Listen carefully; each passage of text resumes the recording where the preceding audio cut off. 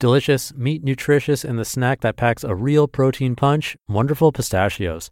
Each 1 ounce serving has 6 grams of protein, giving you over 10% of your daily value and making Wonderful Pistachios one of the highest protein nuts out there. But perhaps more than that, I love all of the flavors they have. Their sea salt and vinegar ones are my favorite when I'm craving that flavor, but still want to keep it healthy. But that's just the tip of the iceberg. Wonderful Pistachios come in a variety of flavors like chili roasted, honey roasted, smoky barbecue, and jalapeno lime, to name a few. Perfect for enjoying with family or friends and taking them with you on the go. Whether you're a pistachio purist who loves cracking open every nut, or you prefer the convenience of no-shells pistachios, Wonderful Pistachios has got you covered. Grab Wonderful Pistachios and elevate your snacking game today. So fill up with a healthy snack when hunger strikes. Visit wonderfulpistachios.com to learn more. That's wonderfulpistachios.com. This is Optimal Living Daily, episode 1676. You are the creator of your life, by Shira Gura of shiragura.com. And I'm Justin Malik, your personal narrator, reading to you every single day, including holidays, usually from blogs, sometimes from books. And today featuring a new author for the show. I'll tell you about her right after the reading. So for now, let's get right to it as we optimize your life. You are the creator of your life, by Shira Gura of shiragura.com. Living deliberately means living on purpose. It means creating your future ahead of time by using your mind. It means creating possibilities of what the future may hold, even if your past doesn't prove that possibly. It's about creating new thoughts and showing up in ways that you may have never dreamed possible. In other words, living deliberately is about creating. It's about not being passive, but rather taking an active role in life to create whatever it is you want. It's about being a creator. And if you don't like that term because you believe in a creator, then it's about being a mini creator or a co-creator. However you want to look at it, it's recognizing the power you have to create, because you do have that power. Whether you access it or not is another thing entirely. With living deliberately, you access that power on a regular basis. Now, all of that may sound abstract or even philosophical to you, but actually what living deliberately is the complete opposite of abstract or philosophical. The work of living deliberately is actually very real. It's actually quite simple. It's very concrete, and it's very, very doable. It takes work, but if you are committed to doing this work, it's all possible. The very first thing you do when living deliberately is notice your starting place. Before going anywhere or before making any decisions, know where you are. And that starting place is noticing what's going on in your life now that you want to change or improve or create something that doesn't exist. You must know where you are beginning.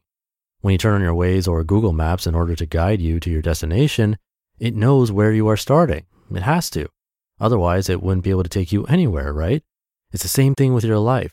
You may know where you want to get to, but you first must know where you are starting.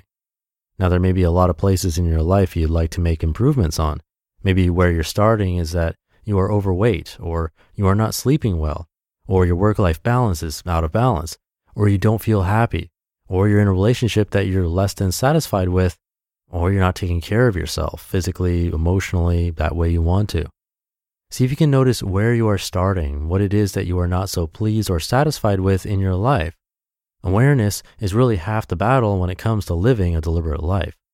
See if you can pinpoint the one area that you are the least satisfied with. Like, if you could snap your fingers and change this thing right now, what would it be? What would you want to create? Now, that question I just asked you may seem like a very innocent and easy question, what do you want to create? But it's actually not as simple and intuitive as it may seem. The question I asked was not, what do you want to have? The question we are beginning with is, what do you want to create? The way we use language is so important and so affects the way we look at our lives and how we act. If I were to ask you, look at your life, what do you want? By asking you a question in that way, I'd be removing the power that you have within yourself and placing the power in someone or something else. For example, if your answer to that question was, I want my husband to be kinder, or I want more people to like me, or I want better neighbors. By stating what you want to have, you unconsciously put yourself in a victim state. And when you're in a victim state, you basically relinquish your power to things outside of you that you have zero control over.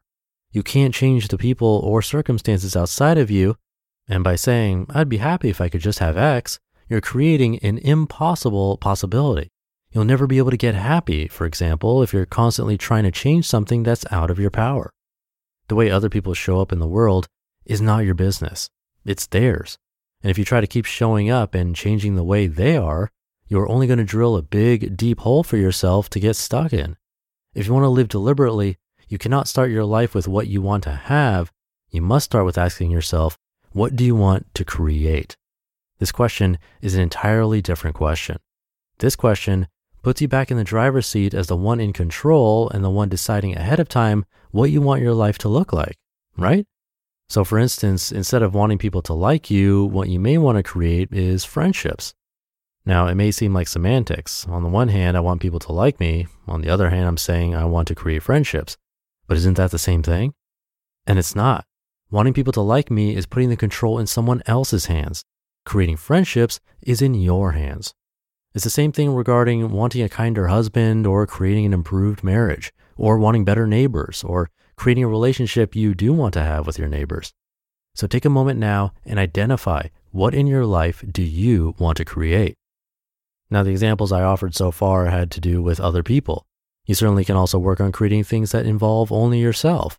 Maybe you want to create a more physically fit body, or maybe you want to create weight loss, or maybe you want to create more self-confidence.